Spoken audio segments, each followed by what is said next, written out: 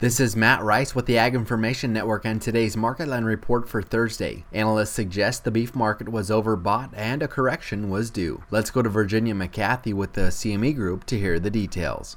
Today in the livestock market, cattle was down. That overbought market is correcting in the face of a little to no cash trade right now, but the futures were down over $2 to 182.825. Chicago soft red winter wheat prices for March closed the day down 14 to finish at $5.83. March corn was down 6 to finish today at $4.37 1/4. Kansas City hard red winter wheat prices for May were down 8 1/4 to settle at $5.84. Portland prices for club wheat with 10.5% protein was unchanged, ranging from $6.50 to $6.95. Soft white wheat with 10.5% protein prices for April were also unchanged, ranging from $6.40 to $6.65. Hard red winter wheat with 11.5% protein prices for April were down 8 1/4, ranging from $6.44 to $6.54. DNS wheat with 14% protein prices for April were down 9, ranging from $7.38 3/4 to $7.53 3/4. Live cattle for April were down $1.10, closing at $1.84 even. March feeder cattle were down 82.5 cents to finish yesterday at $2.48 even. March class 3 milk was down 41 cents to settle at $17.02.